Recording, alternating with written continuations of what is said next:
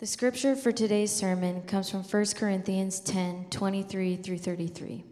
The word of God speaks to us. All things are lawful, but not all things are helpful. All things are lawful, but not all things build up. Let no one seek his own good, but the good of his neighbor. Eat whatever is sold in the meat market without raising any question on the ground of conscience, for the earth is the Lord's and the fullness thereof. If one of the unbelievers invites you to dinner and you are disposed to go, eat whatever is set before you without raising any question on the ground of conscience. But if someone says to you, "This has been offered in sacrifice," then do not eat it, for the sake of the one who informed you and for the sake of conscience. I do not mean your conscience, but his. For why should my liberty be determined by someone else's conscience? If I partake with thankfulness, why am I denounced because of that for which I give thanks? So whether you eat or drink or whatever you do, do all to the glory of God. Give no offense to Jews or to Greeks or to the church of God, just as I try to please everyone in everything I do, not seeking my own advantage, but that of many, that they may be saved. This is God's word to us.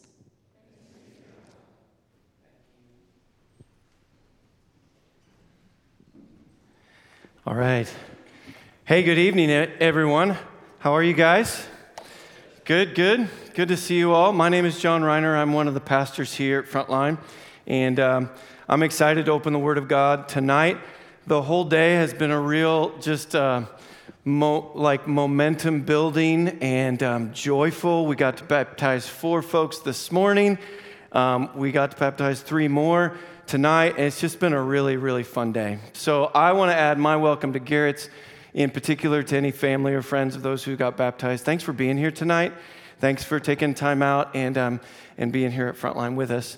We are in a series in the book of 1 Corinthians. We've been in this book for several months, and we're going to finish up this little section at the end of chapter 10. So let's pray together, and we'll dive in. Amen? All right, so Father, it's just so good to call you Father because that's who you are. And we say, Father in heaven, hallowed be your name. Be revered tonight. Be honored tonight in all that's said and done. Keep me from saying anything that would be in error or unhelpful. And would you lead us into truth tonight? It strikes me that it's an amazing thing that you know every single story, the secrets of every single heart in the room, and you love each and every one. And there's not one that you've forgotten, that you've bypassed. And even tonight, you are pursuing with love and with kindness. And I just ask you would open our hearts up to your word, and you would lead us into truth again. We pray. We give you our hearts in this moment. We pray in Jesus' name. And hey, everybody said together, amen. Amen. Well, if you know anything about me, you know I've got 2 sons. 2 sons I'm super proud of. I love a whole lot. I love being a dad to them. I love that they're my sons. And they are like older teenagers, right? So my oldest is Alec, and he's 19.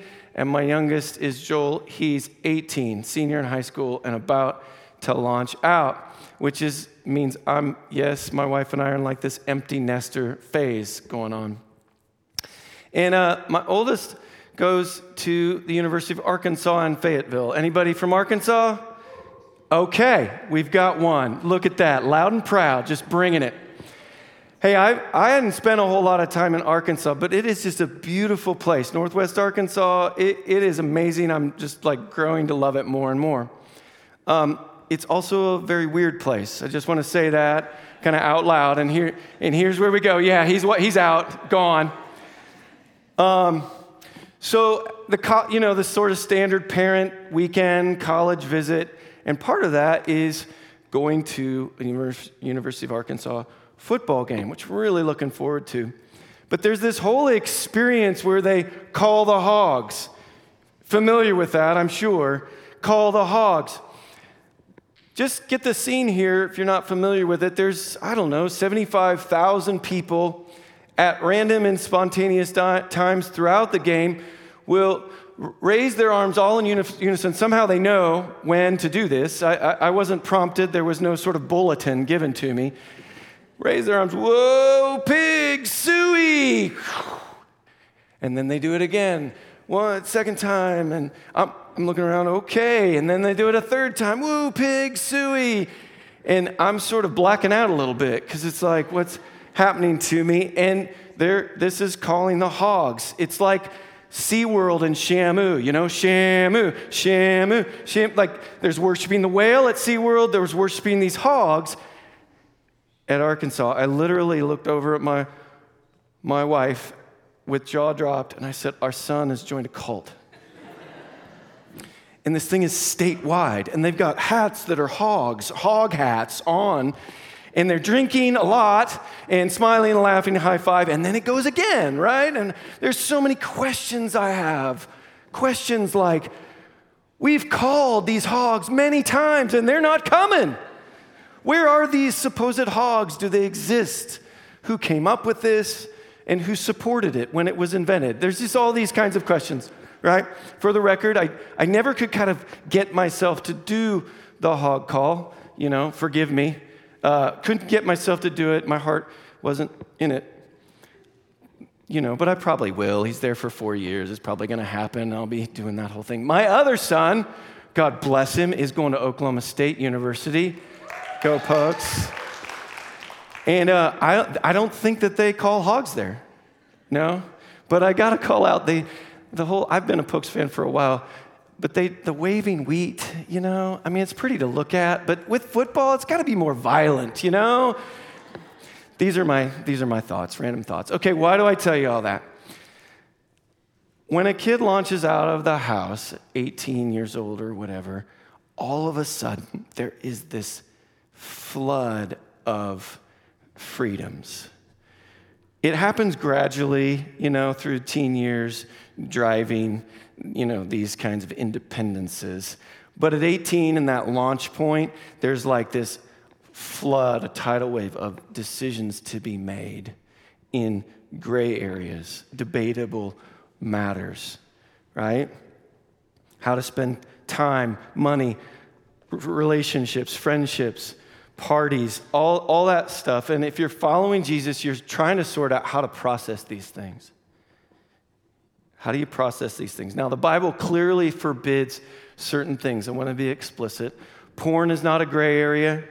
Sexual sin is not a gray area, right? Cheating on tests, cheating on your taxes, these things are not gray areas. Getting wasted is not a gray area. But whether you're 18 or 78 or anywhere in between, there are gray areas or these debatable matters that we need to think biblically about, but that the Bible doesn't explicitly address. So the question is, does the Bible speak to these things? Does it guide us to make decisions in these areas? And the answer to that is a resounding yes. See, the Bible it's a miraculous book. Just the fact that we've got it in our laps and in our language and martyrs who died so that we could have this book right in front of us and it speaks to the 21st century American person. It transcends all of time and all cultures. It spoke to the Corinthians, but it's for us here and now. It's a miracle, the Bible. And our passage today is the last section of a 3-chapter thought stream, chapters 8, 9, and 10. And what Paul is doing here is he's giving the Corinthians guidelines, or if you will, ground rules for Christian freedom. And today's text is the grand finale. This is the wrap-up to this section. And the way I thought about giving this message is as if I was like with my family on a family night, and I was trying to help give my teenage sons a grid or questions to ask themselves as they're sorting through these gray areas, not just in college, but beyond. And I don't know about your kids if you have kids, but anytime I sort of, dispense wisdom to my sons, my teenage sons, they always just come right to my feet. They bow down and they say, "Please, Father, more. Please, would you bless me with your wise and wonderful wisdom from thy bounty." It's amazing, really, and I'm honored by it. So, five guidelines for decision making found in chapters 8 through 10. Two of those five guidelines are going to be in the text that we deal with tonight. That's going to be the majority of the time. The other three, I just want to review the great work that Chad and Kevin and Josh have done over the last several weeks by way of review and just teaching so you can see all five at once, and it can be hopefully a helpful grid for you. One other thing I need to say by way of introduction, it's important. All throughout these chapters, Paul is really intentional about avoiding a couple of ditches, errors, things that he knows we need to avoid, but they're easily fallen into. The one ditch or error is legalism. Legalism is adding new rules that the Bible doesn't give, right? He avoids those. He avoids adding new rules because he doesn't want to just make more like uptight, moral, prudish, pharisaical Ned Flanders types. The world doesn't need more of those. He's avoiding the ditch of legalism. We need to too, not adding new rules to the Bible. The other ditch he avoids, though, is license. And license is Paul's not going to let them just do whatever they want to do and call it good, kind of punting on holiness. We are going to avoid those ditches too, okay? It's important to know that as we're walking through this. So, chapter 8, by review, the context is how to handle food sacrificed to idols. That was a big deal in their day. The first guideline is love for brother, found in chapter 8. Question is, would it stunt another believer's growth? As we're thinking through this gray area, and you can fill in the blank of whatever that might be for you. They've been defending themselves with this theological defense. All things are lawful. We're free in Christ, Paul. Get off our back. It's no big deal. Paul's response to that is, what's a big deal is that you're not even giving one thought to the good of your brother or your sister. That's a problem. And particularly, we need to be thinking about newer believers. If you've been following Jesus for any amount of time at all, you're being looked at in terms of the way you do your life. It's just how that works. So the question is, are we inadvertently causing harm through our choices? Second guideline, chapter 9, winning the lost. Does this thing help you win others to Christ? In chapter 9, Paul confronts them with their motives. Hey, in these choices you're making, are you at all concerned about winning unbelievers to the Lord? Right? Is there any sense in which you're sacrificing time or money or agenda or priorities or preferences to win people to Jesus, to connect the gospel in relationship to them? Is there any sense you can say you're sacrificing or laying down any rights?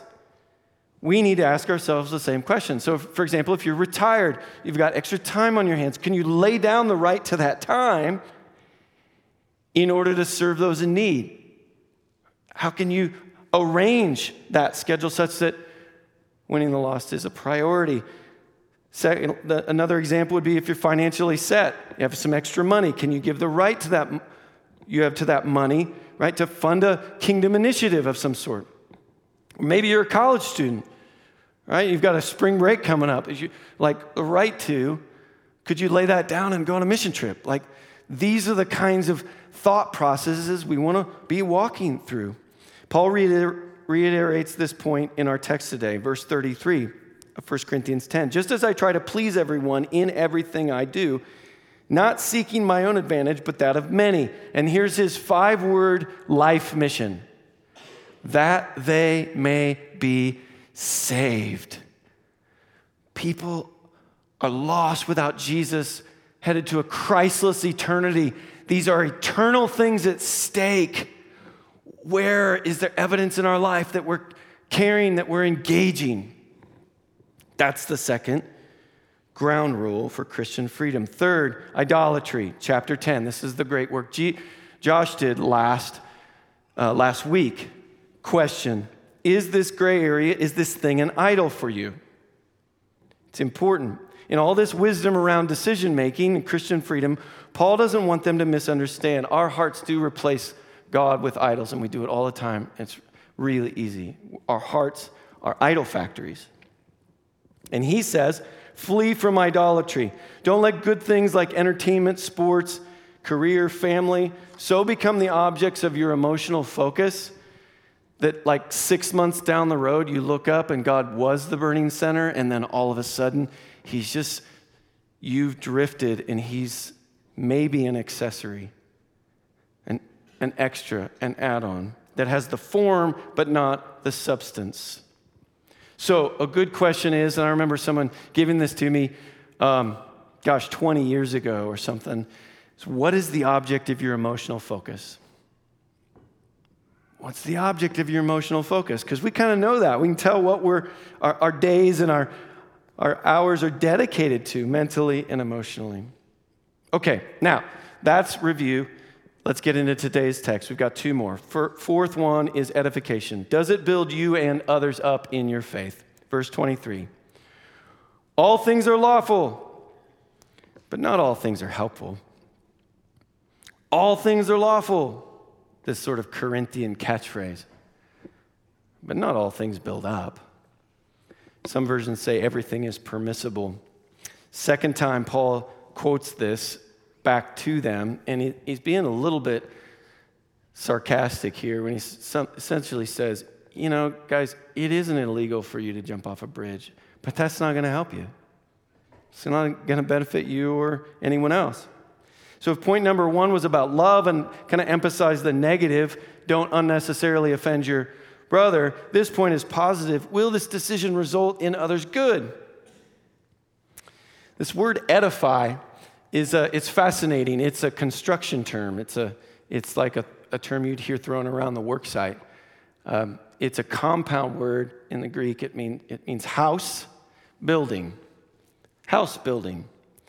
And it's the same word Jesus used in Matthew 16 when he said, on this rock, the fact that he was the Christ, I will edify my church.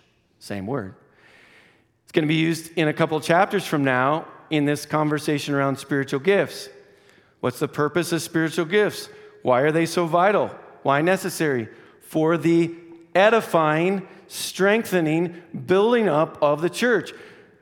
From within and without, there are things trying to tear down you, trying to tear down the spiritual house of the church, not just big C, but little c church. And it's massively important that we're edifying and encouraging one another. So it's a central piece here. So when it comes to debatable things, it's not am I allowed, but rather will it cause spiritual growth for me and those around me? All right, so if you've got a decision to make on something you're not sure about, I want to give you like a 3-step thing, and I'm not really into the 3-step thing, but I'm going to give it to you anyway because I hope it's helpful. First thing you do is you open your Bible. You open your Bible. You open your Bible to see if it's forbidden or approved, right? And then as you're memorizing the scriptures, as you're getting it into the sort of fiber of your life, what you find is like a computer, it's sort of the operating system of your life because it's in there. And it shapes and forms the way you think, which is huge. Psalm 119, thy word have I hid in my heart that I might not sin against God. Right, so this is vitally important that we're living with open Bibles. We're interacting with the word of God because it's our authority. Second step, if the issue is untouched by the Bible, again, fill in the blank, then we need to ask, is it going to help or hinder my faith and others' faith? And then the third step is, so this isn't sort of a didactic or cerebral process alone. Pray about it. Pray about it. Like, bring it to the Lord. Bring it in community. Okay, now, to keep going in the text, there's 2 hypotheticals that Paul's going to raise in their context that are likely actual examples, things they've asked about or things he's heard about. Okay, the first example is buying food at the grocery store. He just gets real life here, doesn't he? Buying food at the grocery store. Verse 25, eat whatever's sold in the meat market without raising any question on the ground of conscience, for the earth is the Lord's and the fullness thereof. Psalm 26. Essentially he's saying, don't be uptight. Like, go to the grocery store, go to the meat market, get what you need. The earth is the Lord. It's all from him. Enjoy it. And hey, by the way, say thanks. That's good. 1 Timothy 4, he repeats the same thing. This would have been an easy spot for the legalists to get hung up. Hey, it's like, what's going on at the strip club, what's going on in certain places, don't go there. The pagan temples, don't go there. That's sin. But you don't have to know everything that's going on in the back room at Homeland. You just don't. Be a human. Eat your food. Buy the groceries. You're good.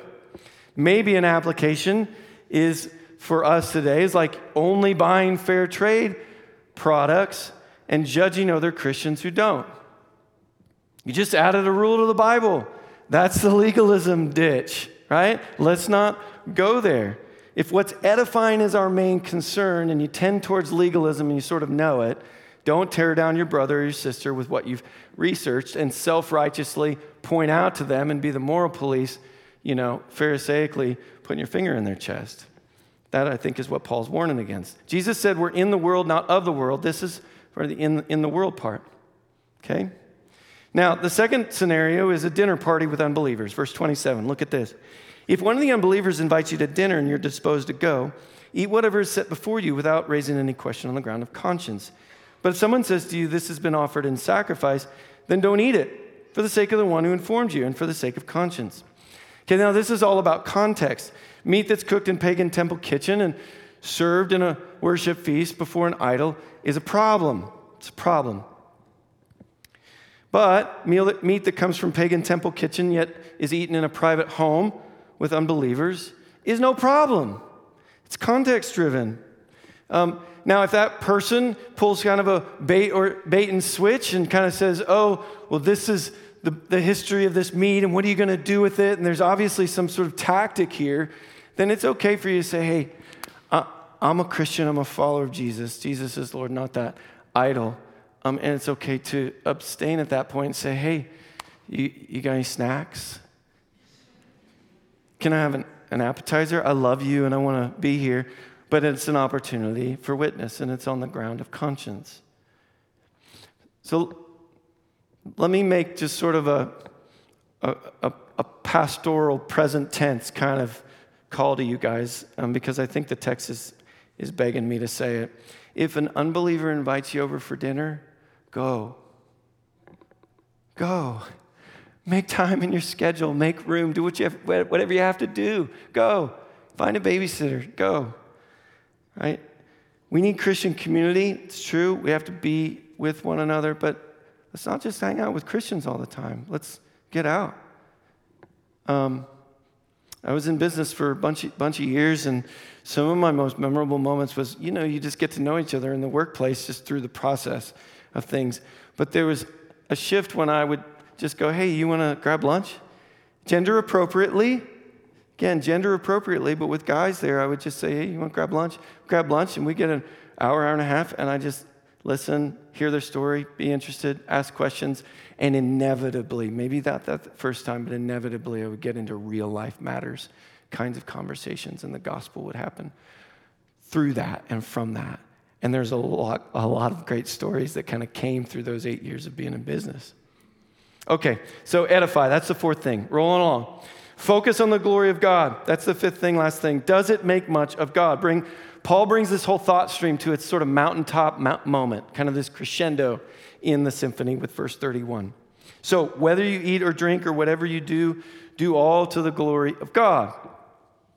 Cleaning the house, playing a board game, brushing your teeth, running an errand, whatever it is, big or small, do it for God's glory. So the question is, why are you doing what you're doing? Now, glory is a church word, a Bible word that is easily diluted of its force with overuse. So I want to just dig into it a little bit. Definition of glory is excellencies, beauties, the highest of virtues and value, even like radiance and iridescence and shininess, majesty, glory. So when you say or when we sing the glory of God, it's a redundancy. It's a redundancy. You're saying the same thing with both words because God has nothing but glory, right? God is altogether lovely, radiant, breathtaking, eye-popping, jaw-dropping, right? He's heart-racing, he's spine-tingling, he's knee-buckling. when we meet him face to face. He is anti-boring. He is non-boring. There is nothing and no one and nowhere more astounding than God. Let that saturate and melt our hearts. Glory, okay? But in another sense, glory means praise or credit or to make much of. Think of it more as a verb, like the glorying of God. He means to say, when he says, whether you eat or drink to all to the glory of God, it means everything you do, work, school, whatever it is, live for someone else's credit, namely God. That's a good question to ask. Whose credit, whose praise, who being liked am I looking for? A couple of scriptural examples on this glorying principle. All have sinned and fall short of the glory of God. Romans 3. Sin is God is holy, we are not. That's true. But sin is also not glorying God. It's not making much of God. It's disregard of God in its essence, and we do it all the time, by nature and by choice. Only Jesus lived glorying God fully. Okay, second example, Philippians 2. At the name of Jesus, Paul says, every knee should bow, heaven, on earth, under the earth, and every tongue confess that Jesus Christ is Lord to the what? To the glory of God, the glorying of God the Father. That means one day, and this may seem like, oh, really? Is that really going to happen? Is that a pipe dream? No, literally, on a day, there will be a day coming where all of creation, everything you see, every person, demons, angels, the creation that seems so quiet now will erupt, involuntarily acknowledging the rightful place of the God-man, the King, Jesus Christ alone. There will be full credit, full honor, full praise of the one who made us. Glorying. Let me give you another example of this real quick. We all love our thing, especially our team, to be praised. Sad to say, I'm a long-suffering Cincinnati Bengals fan, which, if you don't know football, they've just stunk for 95% of my lifetime. Bad. Well, but 3 years ago, we got QB1, Joe Burrow. And if you don't know that, he's the savior of an entire city, Cincinnati, where I'm kind of from. And the Bengals have just sort of resurrected like a phoenix from the ashes. And I know most of you aren't feeling this. In fact, I can kind of feel like all of you aren't feeling it. But just roll with me here, right? We love our thing to be praised. When the Chiefs beat the Bengals, I don't know, weeks ago, whatever. It was a sad day. Joel and I were watching together. It was a sad day. But you know what I was really sad about? And the witty banter text thread with my Chiefs fan friends. I said, hey, just enjoy your team being praised for the next 2 weeks. Because I know that's what you're into. Your team being praised. Why could I say that? Because I wanted my team to be praised for the next 2 weeks. Read the posts and see all the stuff, right? That's what I wanted. It doesn't even matter who's in the uniform. We don't care about that. We just want the uniform to succeed, don't we? We want the uniform to succeed. Can you help the uniform get praised? What's that have to do with Christian freedom and choices we make? Well, the issue of idle food or movies or drinking, how you spend money is not really the point. The point is the trajectory of your life pointing towards God or towards you? Is the arrow of your life pointing inward towards you or outward and upward towards Jesus? So I think Paul is saying don't get all tied up in knots, legalistically looking for what you can and can't do.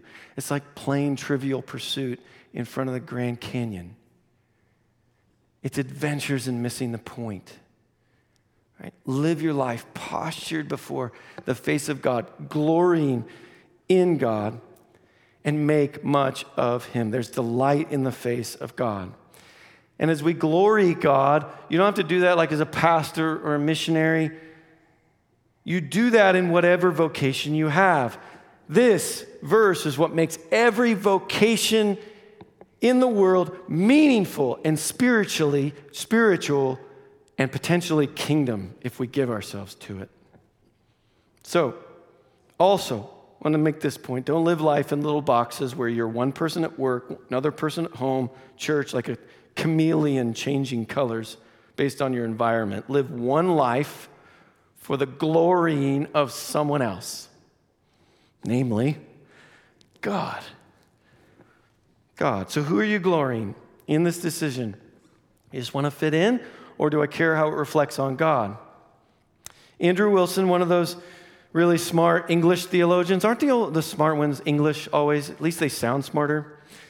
He says this, and I think there's all 5 in this one quote. If you're taking part in something which God has given, do it with thankfulness for his grace and bounty.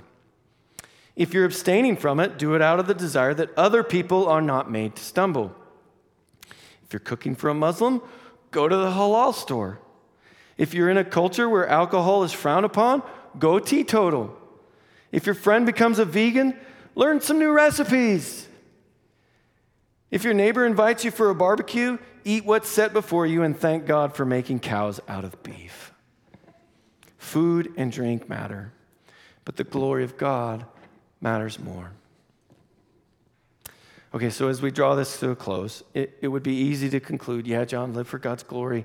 That's the right thing to do. Got it. But if that's what you walked away with, I would have you done you and the Bible a disservice if this wasn't crystal clear right here. Living for the glory of God is a life of joy. It's a life of joy. It's a life that leads to being deeply satisfied in God, not through God or from God or by means of God, but rather in God. Not a cold, plastic, sterile life of sort of dutiful obligation to the killjoy dad. It's life under and for and through and near and because of God himself, who's anti-boring. Did you hear that one? Are there sacrifices in love for brother, winning the lost, fleeing idolatry, building others up in the glory of God? Unequivocally, yes. Yes, this isn't Primrose Path. This isn't like easy peasy Pollyanna. The Christian life is hard. Following Jesus is hard. There are joyless times and dark times. Absolutely true. Is there delayed gratification involved in following Jesus? Absolutely yes. But it's not what we're fasting from that is the focus of these things, Paul says, but rather what we're feasting on.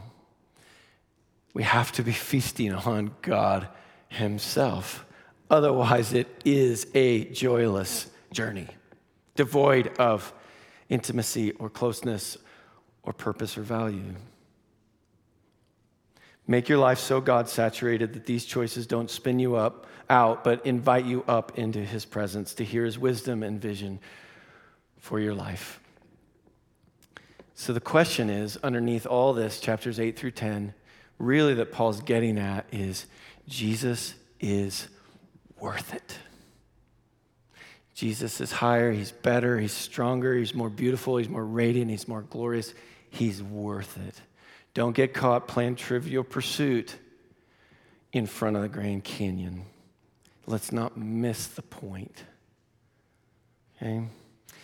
There's an old catechism called the Westminster Catechism, and it asks the very first question is, what is the chief end of man? Why are we here? What's the point? What's your purpose in life? What's it matter? And the answer is one phrase, and it's not just right and good, but it's beautiful, and it'll change your heart, change your life. The answer to what the chief end of man is to glorify God and enjoy him forever. Forever. Okay, hey, let's pray. Spirit of the living God, you are the only one who can awaken in us a heart to love Jesus.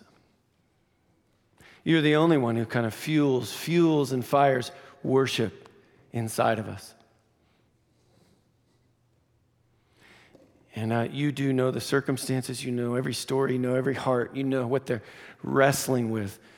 Pain, relational loss, struggle in the workplace, struggle at family, hard decisions that some are being faced with in some of these very areas. Some being ostracized at work, some being ignored by family and friends because they've chosen to follow Jesus. I'm asking, Lord, for grace and help and more of you. To enjoy you, God, to make much of you, that you would infuse life and help and joy for my brothers and my sisters. And I just want to take a few moments, and I just want to be quiet. Let's have quiet, be in the room.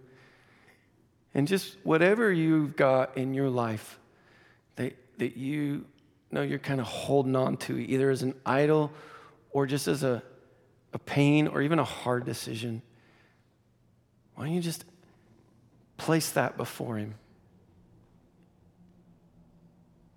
And let's listen for his voice.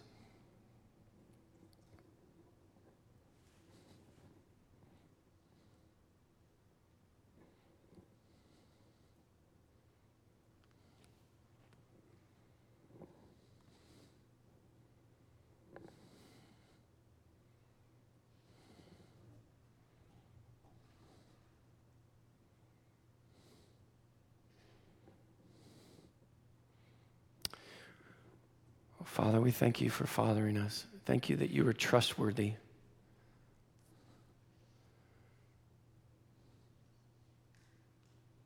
And since there's some who might be here tonight who are wrestling underneath all of these kinds of things, you're wrestling with, is God good for me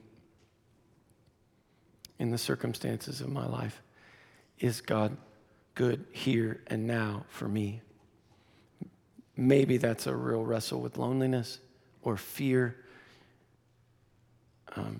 I just want to make a special invitation. Like, we're going to have some folks up here to pray afterwards. And if you kind of fall into that category, we would love to carry that with you. We'd love to pray. Jesus, we love you. We thank you.